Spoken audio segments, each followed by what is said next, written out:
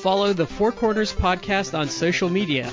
Like us on Facebook, 4Corners Podcast. Follow us on Twitter, Podcast 4Corners.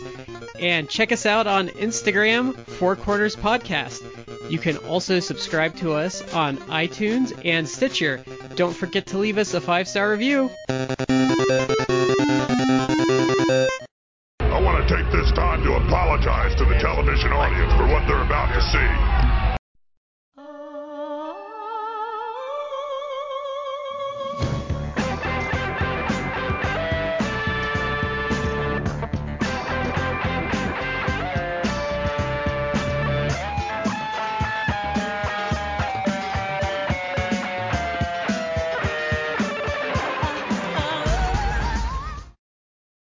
Hello, everyone, and welcome to the 4 Corners Podcast. I am Shad, here with Matt and Brad. Guys, how are you? Good, Chad. I'm doing better than what's his dick Pepsi Phil is. I want to say thank you to everybody out there for joining us for this episode. We'll take care of our shout-outs right here at the beginning. The first one is going to go to Collar and Elbow, the wrestling brand, collarandelbowbrand.com.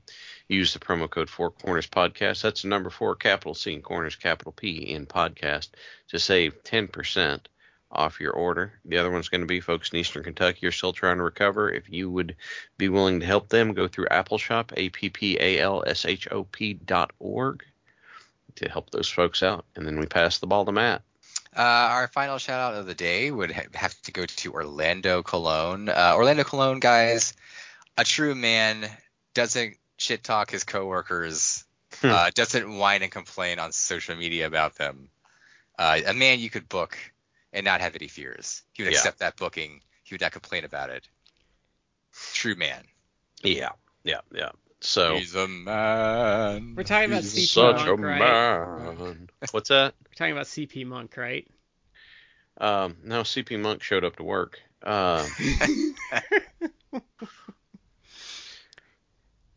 Yeah, there's been some stuff that's come out here lately, and that's not going to dominate the conversation tonight. But No, if you've listened to because this podcast for a while, it's you know that none of the three of us particularly like CM Punk, and we haven't for a long time. Well, you know what's funny, though, is because he's CM Punk, and he can't help himself. We were actually talking about this before he did his Instagram thing. And the funny thing about his Instagram thing is Dave Meltzer didn't even say anything bad about him. Dave Meltzer was even agreeing with his stance. And I think most people, if he wasn't such a raging dickhole, I think most people would have agreed with his stance that him doing that job before the pay-per-view was kind of dumb and was going to hurt business, which it did. But it's like our friend Justin said, who finally turned on him after the Instagram thing. He's like, he might have grievances, but he goes about it in such a terrible way. It kind of just like it like evaporates. Yeah, Justin's been on the Punk train for a long time. And if you are, that's fine. You can be a fan of whoever you want to. Just please understand, we can also not be, and we have our reasons for not being. But it's gotten to the point where even Justin flipped on him, and there was I know I sent it to you guys earlier. I have to look at it, but I think it was a Fightful report that said that like the last few months they had positive meetings with Punk about coming back, and he'd work with who they wanted him to with the Elite, or if not, and whoever. And then apparently he just had to go and blow it all up. And I am just flummoxed by the decision-making process. Control of a child. Even knowing that this guy has a history of taking a blowtorch to things, I am absolutely flummoxed by this decision-making process. Well, I think the problem is, though, and I kind of thought he was trying to come back because he realized he made like a meme of himself on the online space. And like I wrote, because I kind of said it, I don't think we discussed it much, but I was kind of like, he's kind of a lolcow now. Somebody pontificated that it's like, well, he may have gotten the itch to wrestle again, and obviously there are fans which do adore him, and I actually think as a wrestler he's perfectly fine. I think the fans that adore him thing is becoming few and far between with his behavior. Yeah, but the problem is that he may legitimately want to come back to wrestling, but people have also noted it's like, well, he didn't go out this time on his own terms, so he may be like wanting to come back just so he can burn them on his own. Well, he may want to go back because he's not. This is like this shouldn't be like the end of my story. And it's like I can appreciate that, but it's like he is a guy who. You're right, Chad. It's like I find it just fascinating. It's fascinating to me because it's like he can't leave well enough alone. Like all this time has transpired since the All Out scrum, and it's because like he was injured, but now it's been like what 6-7 months. Yeah. And he's probably at the point where he's recovered or close to recovery. Yeah, it's like in the. So he could, in theory, come back, but and maybe through discussions he's had with Tony Khan or with AEW or something, like they might have been willing to bring him back, and maybe the Elite is like okay with it, even though like the Bucks in particular got a very raw deal about things. Yeah. Maybe they're all like, okay, fine, like we'll just come back and do business with him. It's fine if you want to do that. You know, actually have to put us in a program with each other. It's fine. Like we water under the bridge, but like we've solved our differences, or we could be professionals about it. Okay, but he just sits and he fucking stews about things. Yeah, and it's like he cannot leave it alone. Like there is something inside of him that things gnaw and eat at him. It's like people are going to speculate like, oh, are they going to bring Punk back, etc. But it's like the story had largely like died down. He needs honestly, and then he has like to fucking Instagram post that he immediately like deletes. But it's like he does that shit. It's like you literally could just sit at home and not say anything. You don't. In fact, you don't have to say shit. He honestly needs to go see a therapist. He needs to get on medication. Like he needs to do something, because there's I mean, I know people are always like, oh, self-diagnosed, but he has severe, like what I would call MC syndrome, like main character syndrome. Yep. He's got a lot of narcissistic problems. And I would say like the way he holds grudges is like unhealthy as fuck. Like that's not like that's like some of his shit is like straight up sociopathic in how he behaves. It's ponderous to me because it's like this is a dude that was out of wrestling for like 7 years to the point where everyone, to the extent that wrestling had any more like free agents or big stars that you wanted to come back and actually do something. It's like at this point it's like he is arguably the best of all time in terms of like pro wrestling.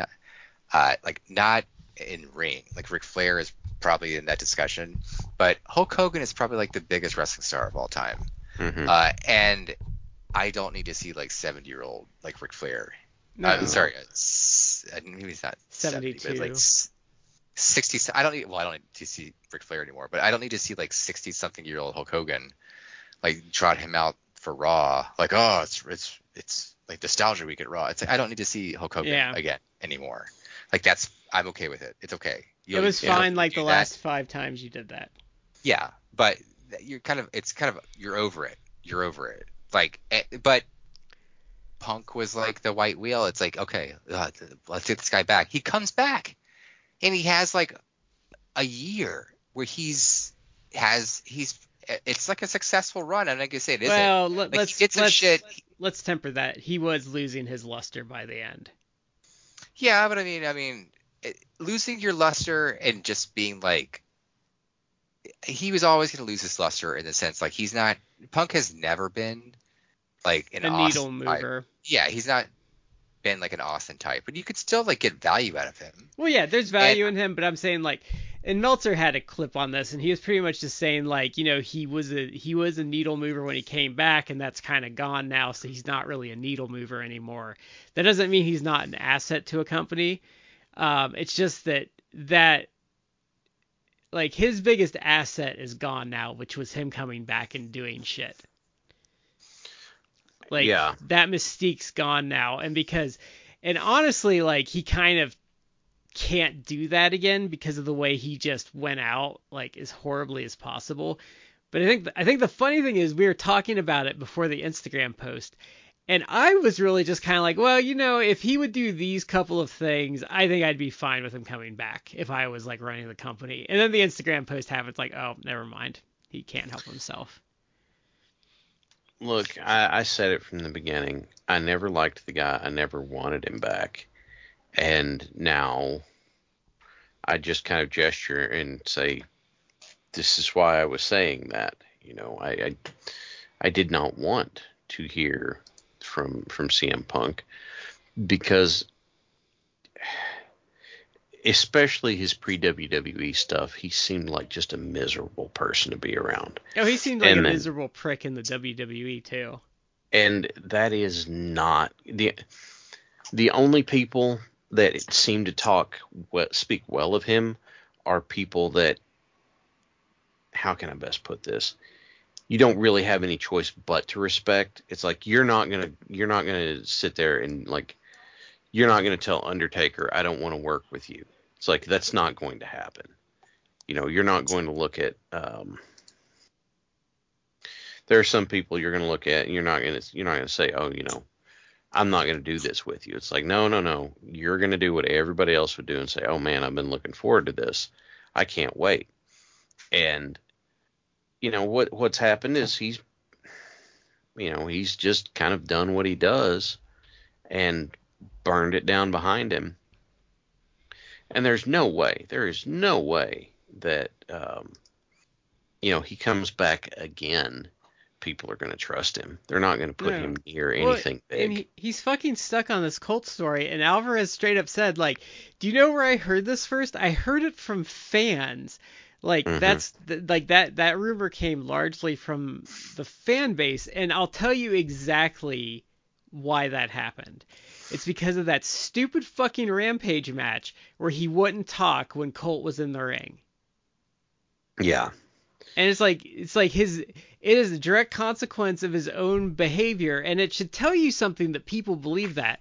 And I mean, I can understand there being a misunderstanding about that, but even if, and because our friend Justin was saying like he thinks the Bucks and Tony Khan should have tried to nip that in the bud, but I don't really think that would have worked because I just think he would have found something else to bitch and moan about. Well, it's possible that the Bucks didn't dip that in the bud because they don't like him either. But I mean, I don't know how you nip that in the bud either, though. If it's coming from the fan base and it's just kind of circulating through wrestlers hearing that, like, how do you stop that? People would have just speculated, like, regardless. Yeah. Like the Bucks, and the problem with Punk is like the Bucks could have been like, no, this is not from us. And if he even believed them, which is like you're expecting a lot out of CM Punk, he would just said like, oh, okay, all fine. Then this is a rumor that Chris Jericho started or somebody else. Like he would believe somebody else did it.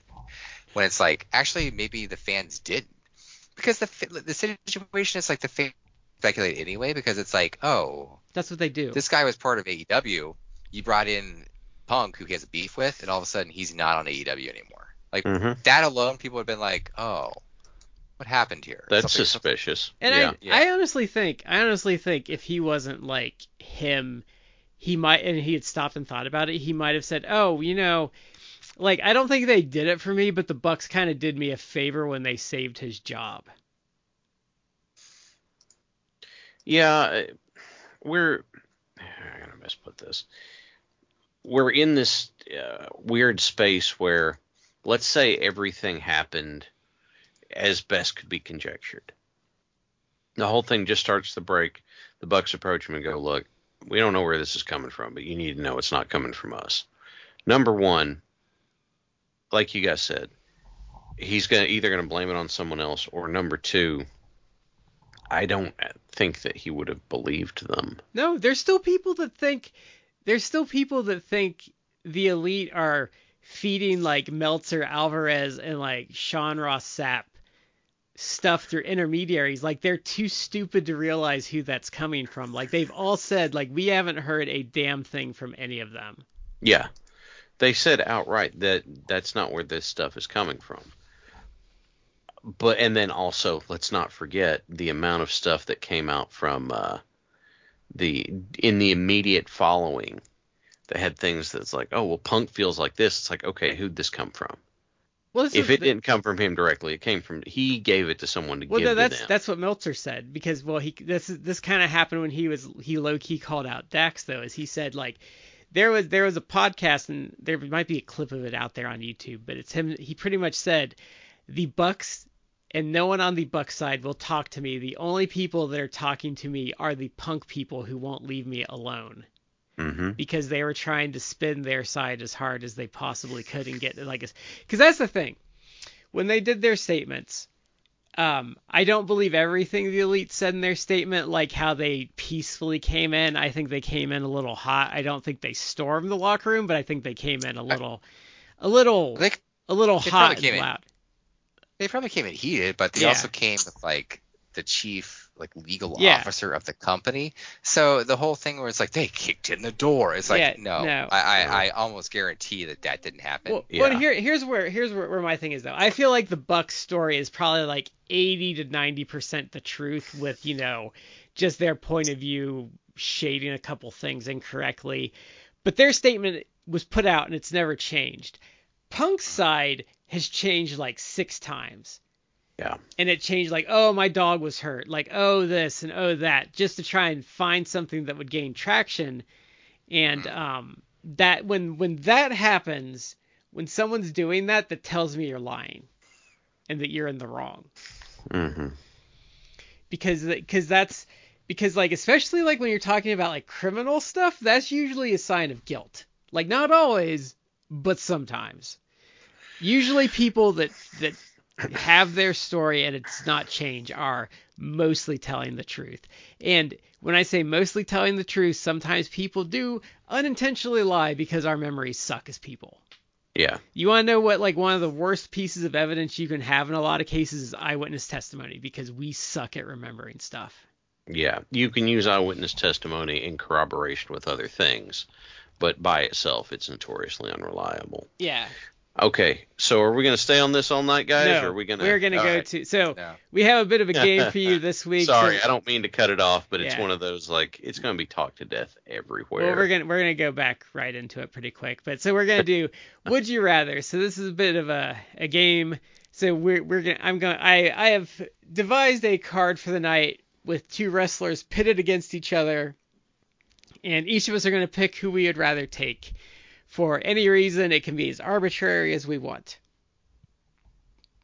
Even down to, I just don't like the guy. So, okay. I have 6 matchups for us for the evening. So since we've been on the topic, so our first one is going to be the Battle of the Malcontents. Shawn Michaels versus What's His Dick, Pepsi Phil. And I'll start us off. I'm going to actually take Pepsi Phil because I just don't like Shawn Michaels. And Shawn Michaels is like a proven failure over and over again. Is like a business draw, and like Punk's at least like a net neutral in most cases. I am going to take Michaels in this case. And the reason that I'm going to do this is I'm going to point to that mid-aughts run that he did, where he did a lot of really good stuff with a lot of people. There seemed to be a lot of water under the bridge, like lots of things working out, doing fantastic stuff with lots of guys. Like he was doing a great, also embarrassing Hulk Hogan for Hulk Hogan trying to throw his weight around and sabotage what was supposed to be like a 3-match angle. Yeah, but he also was instrumental in burying the entire Spirit Squad to the point that I think only Dolph Ziggler's still in the business. I mean, yes. But when I compare the two, I would still rather, and also I think that Michaels' in-ring work is superior. Oh, Michaels' in-ring work is superior. I would say Punk is a better promo though. I'm not hiring, I'm hiring Shawn Michaels for his ring work. I'm not hiring for his promo stuff. So I'm just saying that's the counterbalance. I think Michaels gives you better in-ring, but Punk gives you better promos. I mean, you may very well be right, but I can reasonably guess at what's going to happen with Michaels if he goes off the rails. You mean getting beat up by 452 Marines and I believe Jet Jaguar? 453. Oh, okay. I never remember what we said the last time it's a joke, so I'm sure it's been higher in the past. I mean, to be honest with you, basically all that I do is I just add one to whatever you just said. Yeah. But yeah, I would be taking Michaels for that one. I don't know if I think that I am legally required to not pick Shawn Michaels because a friend of the show, Justin, would be very, very angry. Yeah. Because he is a unabashed Bret Hart fan, as he should be. Bret Hart is fantastic. Well, yeah. I would probably also take Pepsi Phil. I agree with you in the sense that Shawn Michaels, I feel, is like way better in the ring. Like, and I also feel like, I know it's somewhat not fair because Punk was off for like 7 years, but Michaels was off for a while. When he came back, I actually feel like arguably some of his best work was when he came back from his back injury and did have that mid-aughts like run. Like, I think that may have been like his best in-ring work. Yeah, but because overall, he had to like he had to think more, I think. Well, he stepped up. He did more. I'll point to his match with Shelton Benjamin during that Gold Rush tournament. That was fantastic. Yeah. Is that the one that he gave like that's the one best where speech in music ever? Yeah, that's one where yeah. Shelton did that springboard right into one, and it was amazing. Yeah, it was great. And plus, like Shawn Michaels had, even if you feel like you don't like Shawn Michaels, like Shawn Michaels had again, to me, one of the best Mania moments where he retired Ric Flair. Yeah, that was. You have to air quote retire because I mean. Right, because it's Ric Flair. Now in the negative, his matches with Triple H were terrible, except for one. Like, and they got progressively worse. This is actually in the Shawn Michaels negative. They actually killed the Columbus market for about a decade with that Hell in the Cell. That was just terrible. Like, I know multiple people that went to that pay-per-view and were like, I haven't gone to a show since, like, years after the fact, like, because it was so terrible. Like, they didn't even use the cage on that show. So they actually did kill Columbus for multiple years for like a pay-per-view. I also, since I remembered it now, like I actually felt like Michaels was surprisingly decent for a guy that had been retired and came back. When you remember the really horrible tag team match that he and Triple H had with Kane and Kane and Taker. Oh God, that was not good. Is that the one where Triple H like tore his pectoral and muscle? that match in general like should not. That match went like 30 minutes or something like that, and it's like well, that should not have remotely gone that way. It's because Triple H always has to work long, and he's not good at it. He's never been good at working long, but he always needs. Triple H was always like basically self-masturbatory with all that stuff. Yeah. We talk about, I mean, we make jokes about how like, Seth Rollins, like, I need to get my shit in, stuff like that. Nobody did that worse, I feel like, than Triple H. I have to get my stuff in. Well, it's because Triple H, because the thing is, you can argue at some level that Seth Rollins is a good wrestler. Like, Triple H has never been better than being above average for brief stints in his career. And I would largely argue that was for 2000 into 2001 in his quad tear, and then he's been mediocre the entire rest of his career. I actually, this is going to be a contentious statement that people aren't going to like, and I'm talking about like different matchups than the one we're actually supposed to be talking about.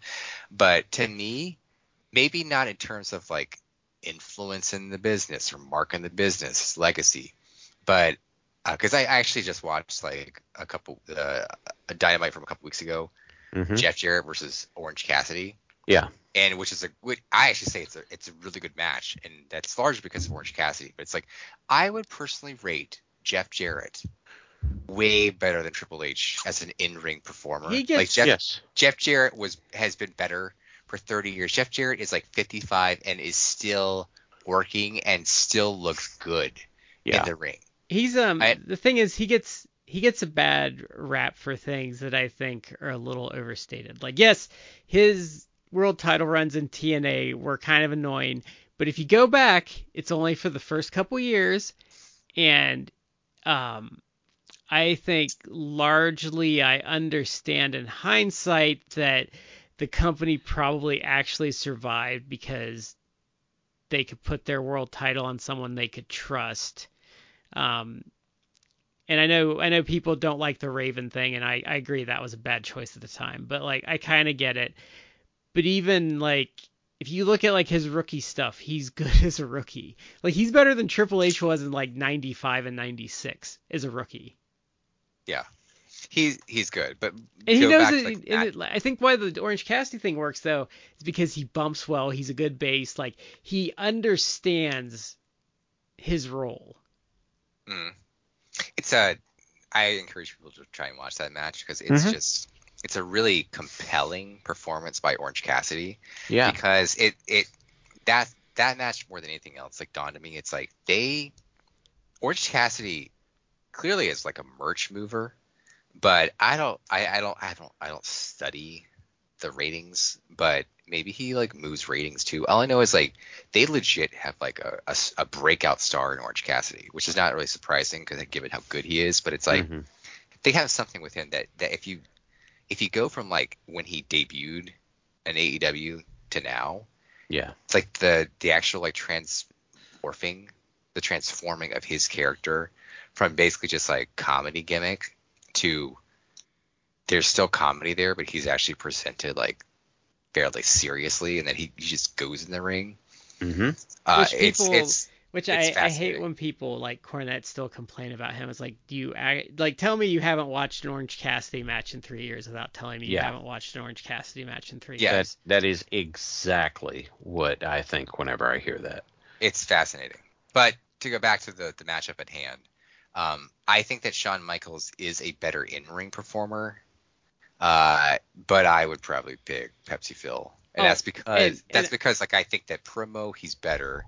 I think as a character he's more compelling. I think he can get you more invested in stuff, even though he's his own worst enemy. Yeah. But I find him more interesting, and I think that he's more compelling as a character.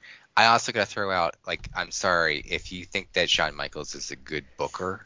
Like I would strongly disagree with you. Like I think his run for the last like year or so as booker of like NXT has been like terrible. Also, speaking of Jeff Jarrett, one of Shawn Michaels' best matches of his career was entirely called by Jeff Jarrett, like making him work a Memphis match. Yeah. I'm not arguing about the Booker thing, but again, that's not what I'm hiring him for. So, I'm like, that's. You got me stuck on Jarrett though, because we've watched a couple of his matches. I think it was with Diesel and with Mongo. Yeah. And those matches where Diesel and Mongo really weren't doing a ton. It's just Jeff Jarrett like running around pinballing, like doing all this stuff around them to make like the match good, like really up to my respect levels for like what he does. How can I best put this? The thing that bugs me about Jeff Jarrett is because the late WCW run also put a real sour taste in my mouth. You put his late WCW run in place with the TNA thing, and it's like, I admit I soured on him pretty hard. Yeah. On the other hand,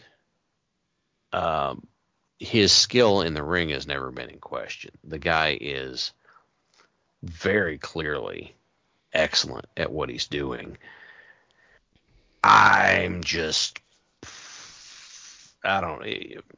it's hard for me to shake that. Watching him strut around in NWO colors in late 90s and early 2000s WCW he's king shit, when I'm like, dude, you're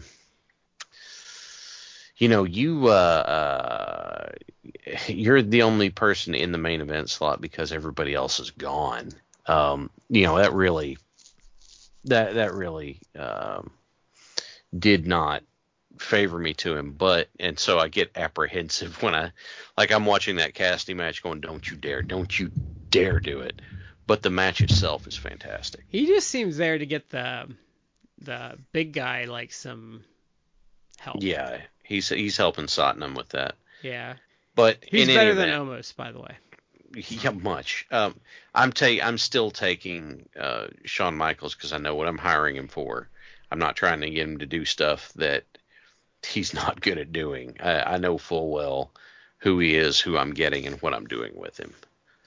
Whereas CM Punk has the potential to blow things up with people who aren't even doing stuff with him. So. Okay, so let's take our undercard match next then. So Brad Armstrong versus Marty Jannetty, which I don't know. This is a tough one. There's a couple tough ones coming up on this. I'm taking Brad Armstrong because Brad Armstrong pretty consistently had work, even if it didn't seem like he was doing a lot. Also, even in the era of social media, did not seem to go bonkers crazy. Yeah, with stories. I think for me, I would go Brad Armstrong because I think you get a higher ceiling with Marty Jannetty.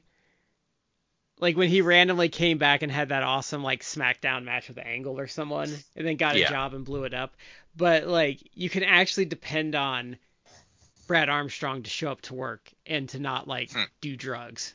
Like, at least do drugs to the point where it affects his professionalism. Okay, yeah, that's fair. Because I don't know what Brad Armstrong was into on the side. I just know it didn't affect the on screen. Okay. I think I'd probably agree with you, Brad. Like I actually would probably totally agree. I do think that Marty Jannetty had a higher ceiling. And he has better moments too, because he has the Raw where he came back and won the IC title. He has the window, and there's probably a couple Rockers things like that, that were really memorable and like big moments, but that's interspersed with his other problems. Yeah, I think he had a higher ceiling. Like, and you could probably use him either as a tag team, like as a good tag team, or you could use him as a singles, and he did pretty well. But I think you're right. Like that, he's a guy that's like maybe you have the higher ceiling, you could have bigger moments with him, but it's probably going to be for a much shorter duration because Marty is going to Marty. Yeah. And he's still doing that. Like it's been a few years.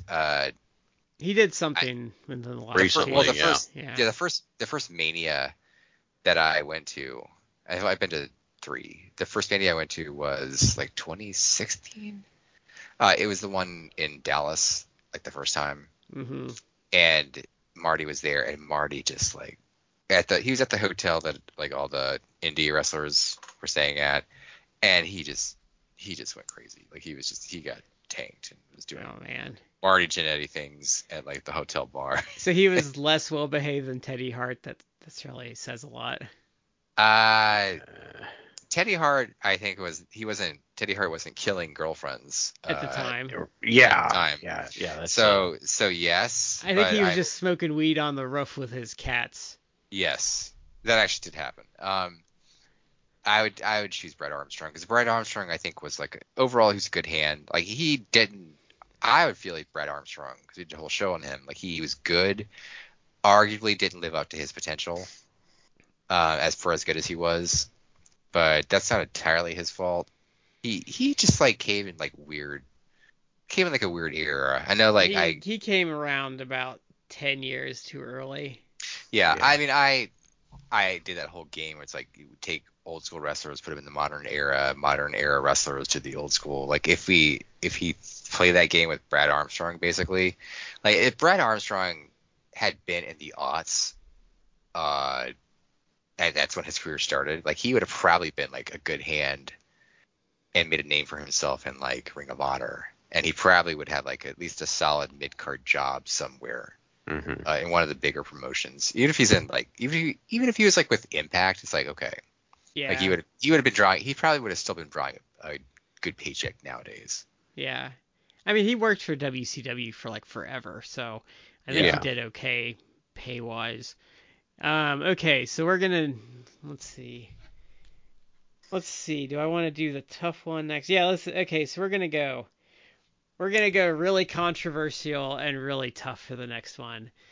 And I might surprise you with who I'm going to pick. I don't know. I have to think about it still. But Ric Flair versus Terry Funk. Ooh. Because here's where I think this one's interesting. So you have I mean, they're both GOAT level guys, but you have a guy that had a super high end run, megastar, but you have a guy on the other end that adapted across like multiple eras of wrestling and stayed a major star through. I mean, Flair did too, but Terry reinvented himself as part of the process. Yeah. See, I haven't seen like barely any of Terry when he was younger and when he was like NWA champion. Like any of his he's like your bog standard wrestler. Basically pre mid 80s stuff of Terry Funk. Like I haven't really seen almost any of that. And I think that I've heard that he was like amazing. He was like fantastic. And I don't disbelieve that. I haven't seen it, so I can't say. Right. I do think it's fascinating because yes, he did like reinvent himself, and of course became like hardcore legendary Funk. So I don't know. Like I personally feel like Ric Flair is. I'd probably pick Ric Flair, but I almost feel bad saying that. And for those who have not watched the Ring into Focus show that I did on Open Airlock Policy's YouTube channel, because we talked about Ric Flair and we kind of covered like Ric Flair and we talked about like the documentary he did. Ric Flair, I really do think that Ric Flair as a wrestler, one of the best of all time, arguably the best wrestler of all time in ring. As a person, it's much less so. Like Ric Flair had horrible demons, and I have not heard that about Terry Funk. Terry Funk seems like he's a pretty even decent, keeled. Yeah, pretty decent person, all things considered. I don't know. I guess I would choose Ric Flair, but that's with the caveat that Terry is also like amazing. From what I've seen, that's like the latter part, like the latter half of his career. I feel he's amazing. Yeah. And I've heard that he was better at the first half of his career. Right. So here I sit trying to determine between them. And I'm like, I don't know who to pick, right? And so I'm going to try and pivot and think of this from a promoter standpoint. What am I going to be doing to try and, for who I'm going to deal with? Who am I going to put up with that I'm paying, right?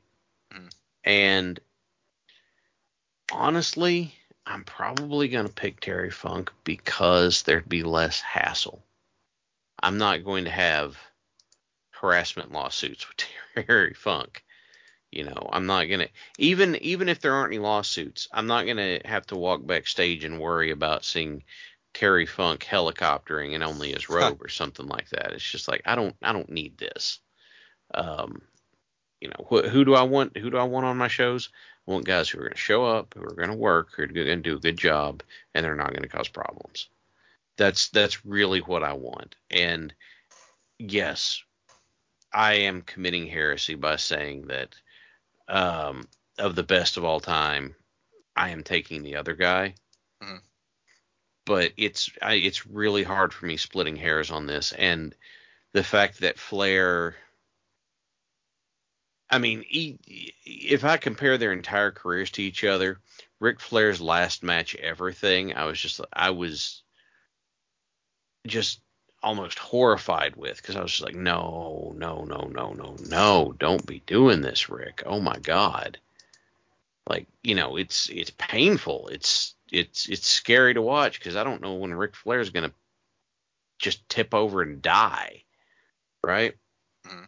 So who am I gonna pick? I'm probably gonna end up picking Terry Funk here, because I think that it's gonna go better in general if I pick Terry Funk than if I pick, um, you know, damn near, if I pick Ric Flair, yeah, I'm gonna have an amazing in-ring product, but all this stuff I'm gonna have to deal with backstage. I think I'd rather have Terry.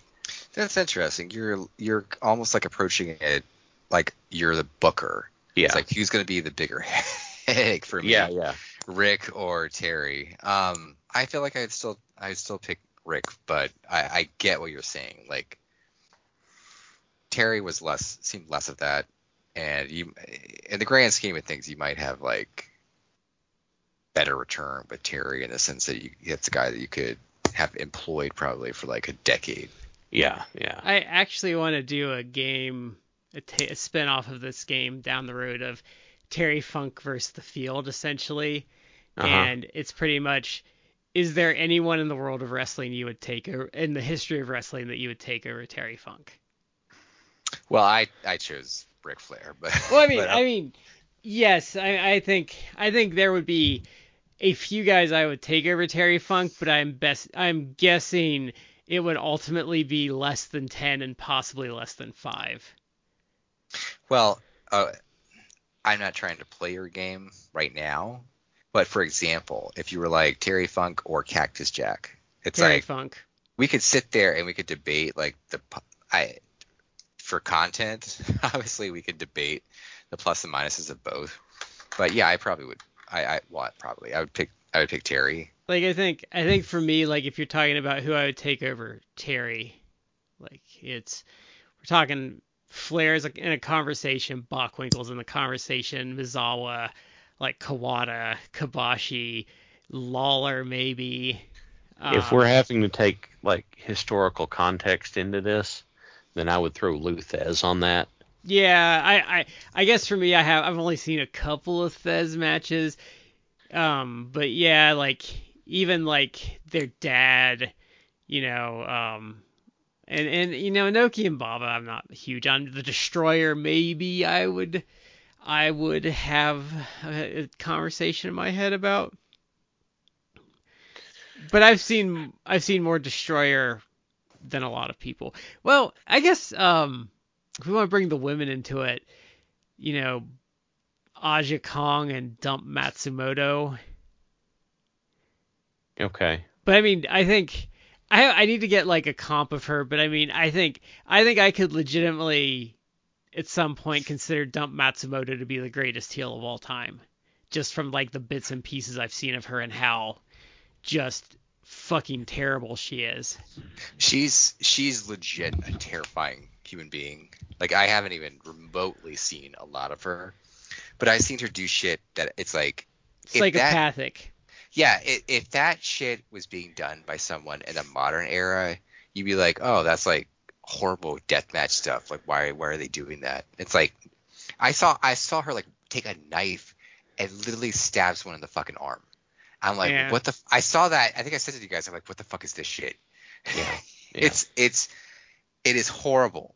No, Wasn't she one of the ones who would come out? She'd come out like a jacket with fucking swastikas on no, it. she had like a swastika like drawn on her forehead for a lot of it. It's like I get that you're trying for like the easy cheap heat, but it's like, damn, this is Yeah. That's that might be a bit much. But where I think though, what still stands out to me, and I think it's going to be something I'm going to go to my grave like being in one of my top moments of wrestling ever, is when we were watching that Bull Nakano match, and she just hands her a kendo stick and is just like, let's fucking get nuts, and they just start going to town on each other.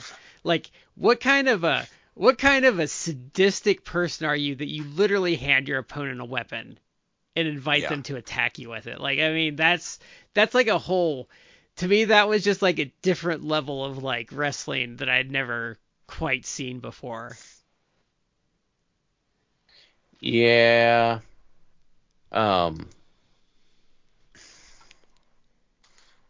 haven't seen enough of her to really have an opinion on that front. I just know that was the first match I'd really seen her, and like that impression of her is like just seared into my brain because you take one look at her and you're just like, ooh, like yeah, like she is a malignant force of evil in the world. That's one way of putting it. I'm going to. I want to take Terry Funk, but I want to be a wuss and take Ric Flair too. Yeah, I'm still sticking with Terry.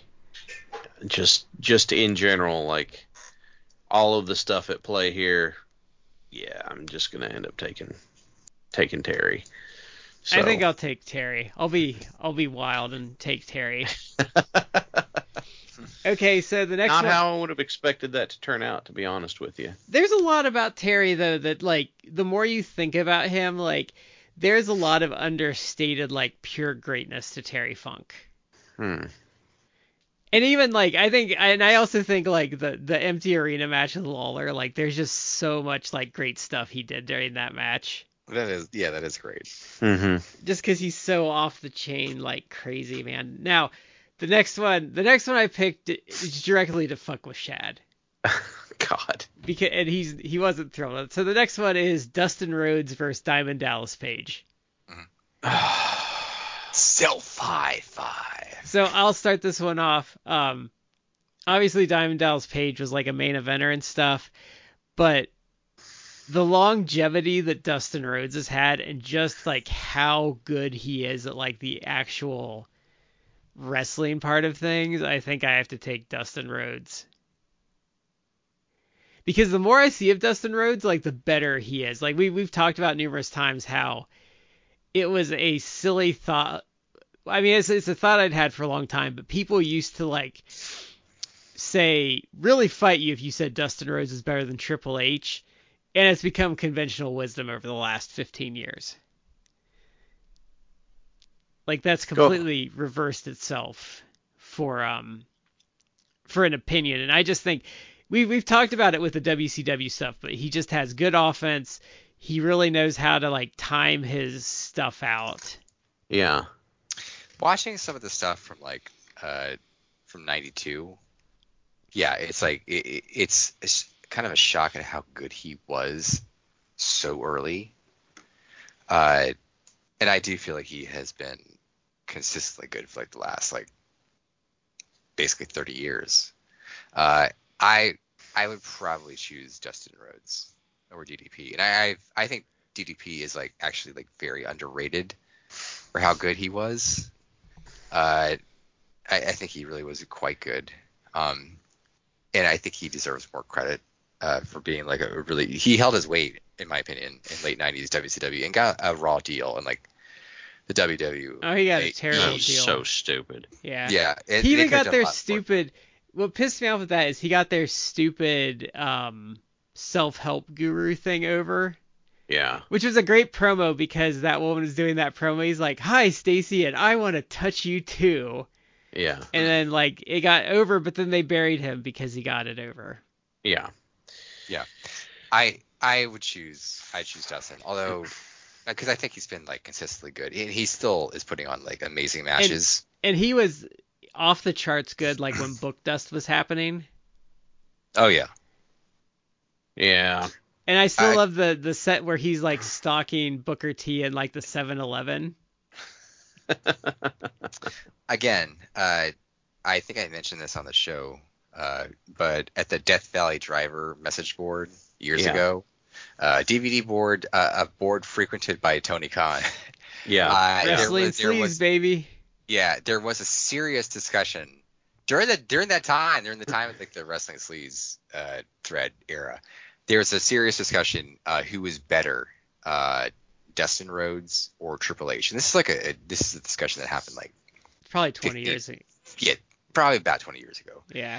Who's better, Dustin Rhodes or Triple H? And Dustin Rhodes in that debate was winning. And I don't think it's wrong. Like, Dustin Rhodes has been like a fantastic performer. I think if that conversation happened again, it would be like a unanimous blow away of Dustin. Mm-hmm. So here I am. Also, Roman Reigns spearing him through the guardrails in that tag title match with the Rhodes versus Shield was fucking badass. He took it like a champ. Yeah. So here I am trying to make a decision between two of my all-timers. And you guys are all absolutely correct about Dustin and his longevity and his ability, and you are spot on with that. And if I'm comparing the two, I liked both of their ring work a lot. I loved, DDP and Sting were my guys in that era of WCW. I love the Diamond Cutter so much that I stole it to use as a finish. Where do I draw the line? And so I have to, the best I can come up with is I have to say what is their all-time career stuff, like if I'm comparing the two. And yes, Dustin has been at it for a long, long, long time and has consistently, with the exception of one gimmick in TNA, been very good. And then I've got to turn and look at what DDP has been doing with guys post-career. And what he did with Jake and what he did with Scott Hall and all that sort of stuff. Hey, and Jericho credits him too. Yeah.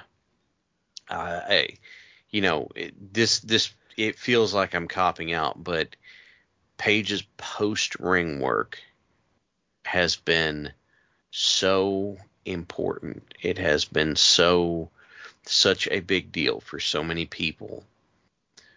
Even just guys who are wrestlers. I'm not speaking to people who use his everyday folks who use his program, which, by the way, I think it's great that they do.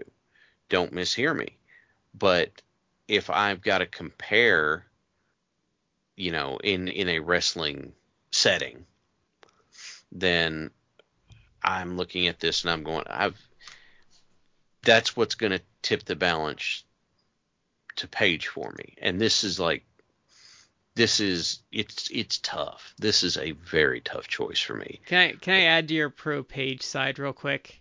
I'm all for it. He has the best story in the first Foley book where they smash the cookies up in his bed. Cookies. Yes. And then who was he jumping on? Was he jumping on Austin? It was Foley. And he's like, "Can you stop?" I don't remember what their response was that pissed him off even more. So you got to stop rubbing your naked ass all over me. But Foley also says he got the best night's sleep with Page because he locked that room down and so no light could get in. Yeah, he thumbtacked the curtains to the frame and put a towel under the bathroom door and and all that kind of stuff. And that was Austin was the other one that was... Yeah. Okay, yeah, I thought so. Because Foley and Austin would do Page would tape his matches and watch him to see what he could do better. And Foley and Austin would sit there and do commentary over the recordings. And Page had said, if I still had those, I could make so much money off of having Mankind and Stone Cold commentating on my, mid-90s WCW matches. But that's my favorite. Other than them fucking with the Blue Meanie after the Britney Spears concert in the second book. Oh God, that's I have to laugh at that because I mean they handled that just right. Yeah. But yeah, I'm in this spot where it's like I am splitting hairs with a razor blade here, but I've got to say Paige. So I thought that's the direction you'd go. you guessed that one. Yeah. Did you guess the why? No, because I didn't know how you were gonna. I thought you might go because he got higher up the card, but I thought you were gonna have to figure out. Like I thought the sticking point with you is gonna be just the overall quality of Dustin's work and like the longevity of his like career. And you've been really Yeah, taken with but him during the Dangerous Alliance too. oh yeah, well it's looking back on everything Dustin has done and how consistently good he is and the how he did it. Like I know I've probably beaten this into the ground repeatedly, but the doing more with less thing that he consistently did over and over and over again. Just, having great matches while not killing himself and having, what, 4 or 5 just staggeringly good looking spots that he would use. He used his length really well too, like his size and everything. He really got a Yeah. lot out of. So, I mean, yeah, it's tough. It's really, really tough, but and I wish I wish I had emulated Dustin in 2 ways. One, The finding drop a to your way. knee, punch to the jaw. I mean, that's a great spot, but what I was going with was the first of all, doing that offense the way he did it, like having a few really great spots that weren't killing him to do, but still looked great, and then also being willing to do comedy and ham it up and goof around a little bit, which I think probably would have helped me a lot because that seems like it'd be that would have been a better fit for my personality than trying to be super serious all I the time. still remember him and Ron Killings playing Pokemon Go. Because I think someone was shocked because they were asking about that, and he's like, "No, I fucking love Pokemon. Like, I was having so much fun doing that." Yeah. So And him, there's I loved when him and Booker were doing the movie reviews. I think they only yeah, did it a couple times, but they did, but it was still fun. yeah. So it's a it's a tough split, but that's where I'm coming down on it. Okay. I think your justifications are good. So let's see. And do we want to do a controversial one that's going to be tough, or do we want to do the less tough one first? Let's do the less tough one first, since we just came All off right. a tough one. So Okay. we're going to do Eddie Kingston versus Shane Douglas. Oh, okay. I'm gonna process out loud for a second because this is actually tougher than it might seem. Shane Douglas helped redefine, um, honestly, with the Attitude Era being a takeoff of ECW. Shane Douglas, Which is a helped, takeoff of Memphis, really, which we've yeah, but learned. he helped redefine or help define a whole era of wrestling, right? Yeah. He helped like make this whole, like, the whole Attitude Era. He helped make that, and he did it by being a really really good And promo. he treated the NWA like they deserve to be treated, by the way. Yeah, um, really good promo, really good ring work, and then, God, friend of the show, Christy Petrillo is going to kill me. Um, Even with all of that being said, I've got to compare the two, and I like Eddie Kingston's ring work more, and I fully acknowledge how good Shane Douglas is on the mic. Shane Douglas is really good, but I just like Eddie more. Across the board, I just like him more. I think And I think I was mulling this over, and I think I'm kind of in your thought space with it. There's just there's something with the way Eddie presents himself that just clicks better with me. Mm-hmm. I'm thinking it's because Eddie and I are probably like I'm a couple years older than Eddie, so I think like it's just a generational reason that maybe he and I like we connect better Yeah. because and I think I don't know, and I've just seen a lot of Eddie's career. Like Eddie is good at being a star, even when he was on the Indies and like smaller promotions, like when he was the Chikara champion, like he was really good at being the champion. I think his ring works better than Shane's and it's something that it's on YouTube for free. If you haven't watched it, and Justin, I'm talking to you. If you haven't watched it yet, go watch it after this. But that Mike Quackenbush versus Eddie Kingston match at High Noon is one of the best matches of the last decade. It is really good. And it's a lot to do with him, but that is an excellent match. And his match with Jericho last year was really good. Mm-hmm. Okay, I think I can sum up, if I was going to sum everything up, everything that Shane Douglas does, and bear in mind, he does well. I like how Eddie does it more. That's fair. That's, I think, what I would say. Matt, what do you think? That's basically where I would be. Like, I guess I'm different in the sense that a lot of people have like nostalgia for ECW, which is like the predominant thing of Shane Douglas's career. That's what is most notable. Yeah. And I'm not saying that he wasn't good in ECW, because I think he was. And he does have good qualities. Like, he's not a bad wrestler. He had a good look, and he was good in the mic. But I personally find Eddie Kingston better for those reasons. Like everything you said. Like, I think that everything Shane Douglas does, Eddie Kingston does better, or I like it better. I don't actually like Shane Douglas's in-ring much, but I'm going to mulligan him on that because a lot of his stuff that I've seen in ECW isn't good, but also his opponents tend to not be stellar. Yeah, fair.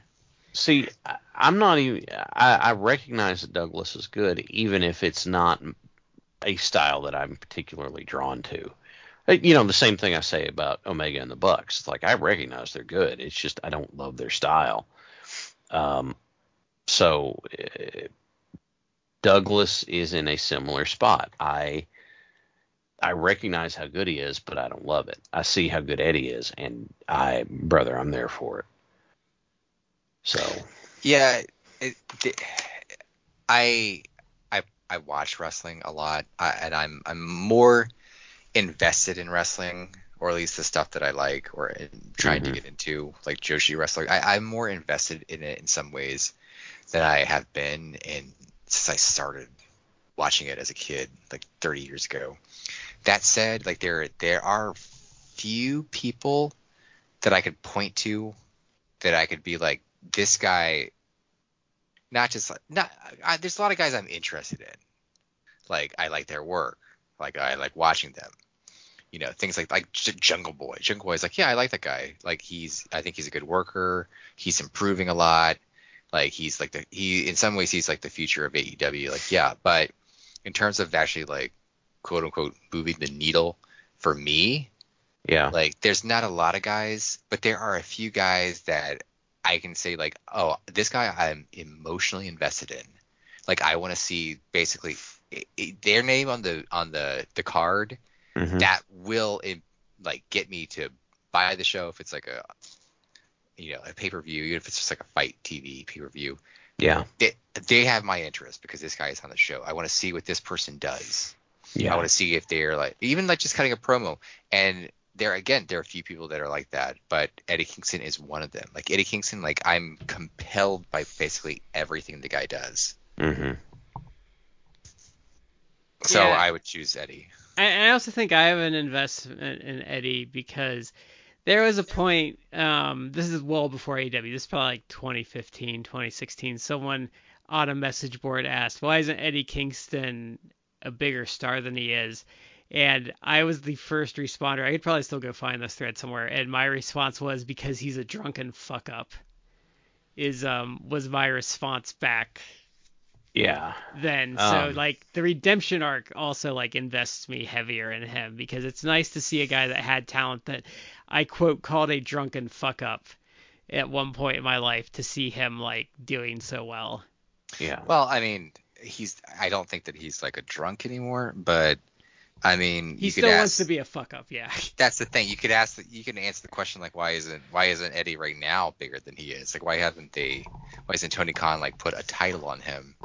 And I could ask that question, but I think the answer is apparent. It's like Eddie just fucks up. Like Yeah. he had that fight with Sammy Guevara, and it's like he shouldn't have done that, and he had to deal with the suspension for that. And since then, he hasn't really done much of anything. He's like Ricky Bobby's dad in Talladega Nights, to steal a Shad thing. He looks around and everything's good. He's like, I have a really strong feeling to fuck this up right now. Yeah. This is a warm, fuzzy moment I'm really feeling like ruining. Yeah.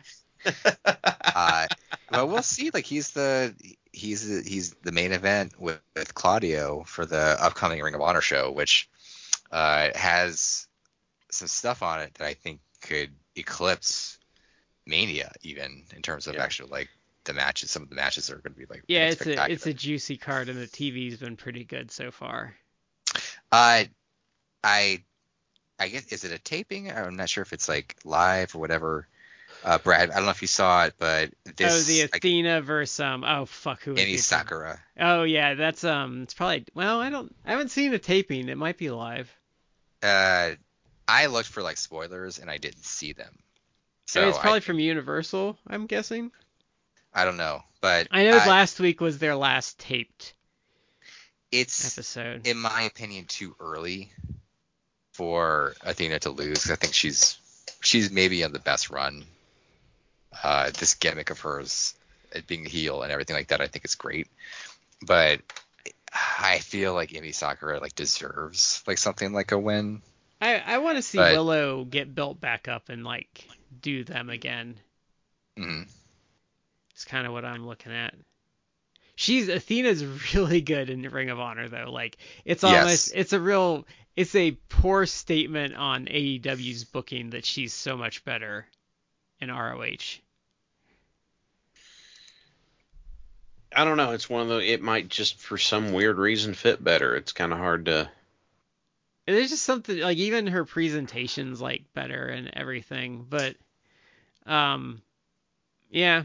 Okay, so our final one of the night, which is gonna be another controversial one. So, Eddie Guerrero versus Kenny Omega.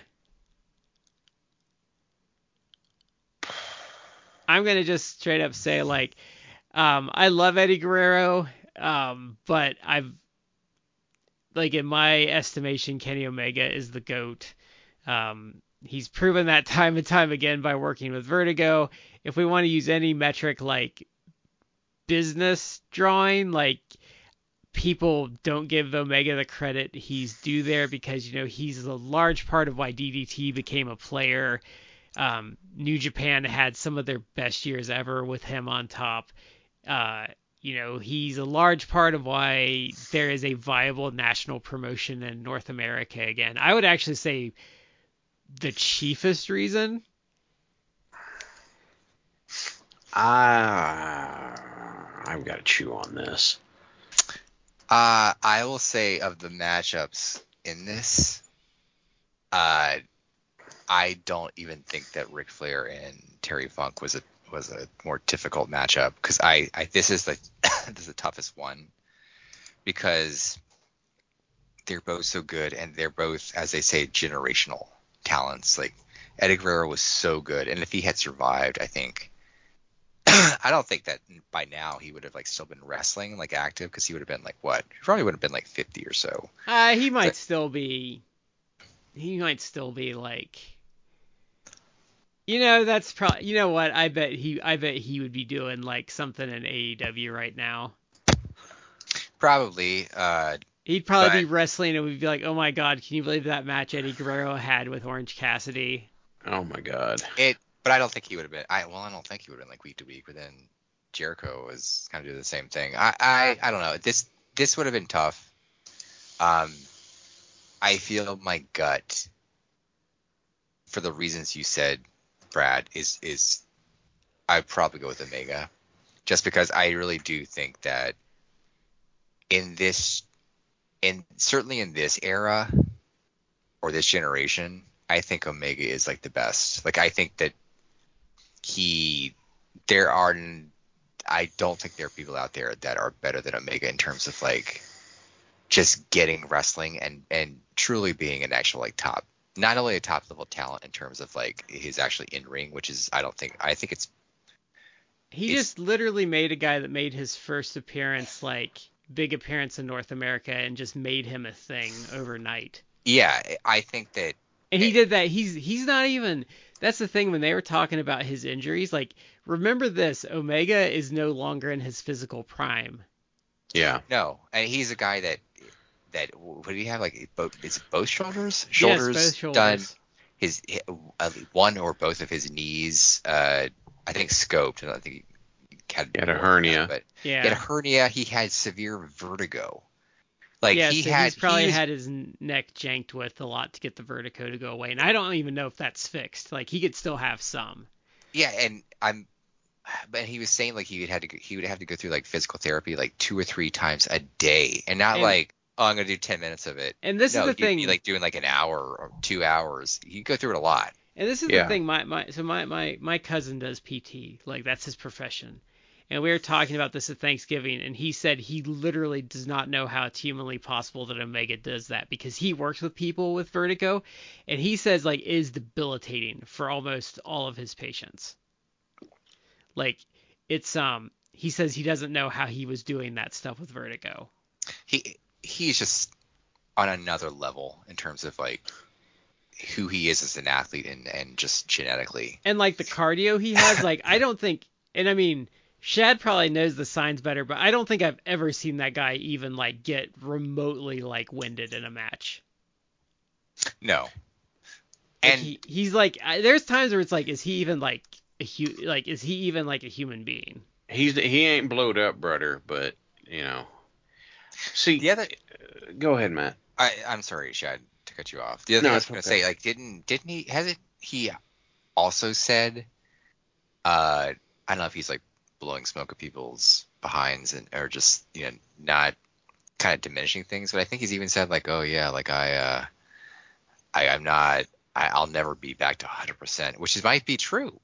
Like, it might be true that he won't be like that way again. But I mean, he's so smart about it though that I think he could.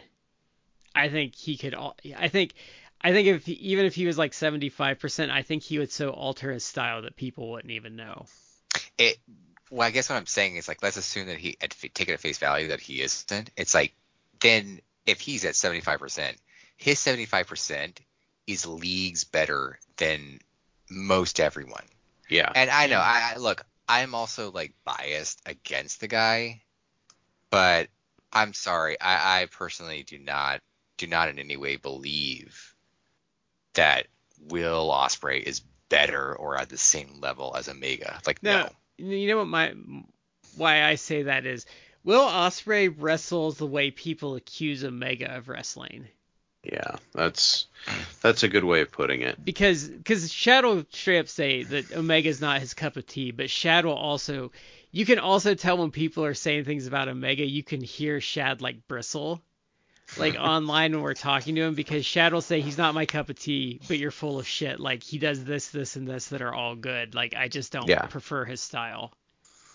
Like, I know full well that Kenny Omega, I don't know if it's a New Japan style thing or if it's just how he works. I don't love it, but I also can't deny it. There's no way I can deny it. Someone who can't work doesn't sell out. I know it's the meme, but doesn't sell out the Tokyo Dome multiple times. Japanese fans are like way discerning about this stuff. There is no possible way that I can let that go and then be like, oh no, he's not actually that good. It's like, dude, stop. The And gimmick's old. and like if you watch his matches objectively, even if he's not your cup of tea, like his matches are all good. Even if they're not necessarily your cup of tea, you can still like I've watched movies before or TV shows. I'm like, yeah, that show's good, but it's not my thing. Like I think if you're objectively looking at that, like you can't say the Bryan Danielson match was bad. You can't No. say like the Christian Cage matches were bad. Um, the Rich Swann match, like which Shad hasn't seen, but that's literally a guy blowing up to the point that he can barely move, and Omega just wills him through like another 10 minutes of match. Okay, I tried watching Breaking Bad. I tried watching Mad Men. I recognize they're very good, but they're not my thing. I don't like shows where like all the main characters are raging Yeah, douchebags. I really like having a main character I can root for. But and in the same way, I don't love the way the Young Bucks wrestle. You know, they've got that West Coast PWG tag style, and that is no big shocker for anybody that's listened to probably more than 5 of our episodes. It's not my thing. I can't deny them being good either. Yeah, but there's things you compliment the Bucks on, like Yes, their healing. You do say like I really like their healing. and they sell well too. I can say that. I can say they're not my thing, but I can recognize, not like I've got, they're playing 4-dimensional chess and I was playing Parcheesi or something, but game still recognizes game, I'd like to think. But even with all of this being said, I would still take Eddie because, number one, Eddie he was a better fit for me. Number two, I know that Kenny does a lot of work, especially with the women's division, trying to help them get better, that sort of stuff. But it feels to me like Eddie was better about teaching other guys. And if you're someone who is naturally so good at something, if you're naturally really gifted at it, you can't teach that to other people because they're not naturally gifted at it like you are. It's like, well, how do you get there and do it? You just do it. It's like, no, you got to talk me through it. It's like, no, you just do it. It's like, you just do it. That's why I to go with what you're and saying, I think that's why the best like when you look at like the guys that end up being trainers and like have a really like prolific training career, it's all like low end mid carders and job guys that end up churning out like really good students. the reason why I think that Albert. First of all, I think Albert ended up being a far superior trainer to Bill DeMott because he's not a raging dick. Mhm. Yeah. But Albert was very solidly mid card. He was successful. He wasn't top of the mountain guy, but he was successful. He was successful on 2 continents also. So, I have far more reason to believe that he's going to be a good trainer. In the same way, there's lots of stuff that Eddie could do naturally, but he could also teach other people stuff. And I'm not saying that Kenny can't. Do not hear me say that.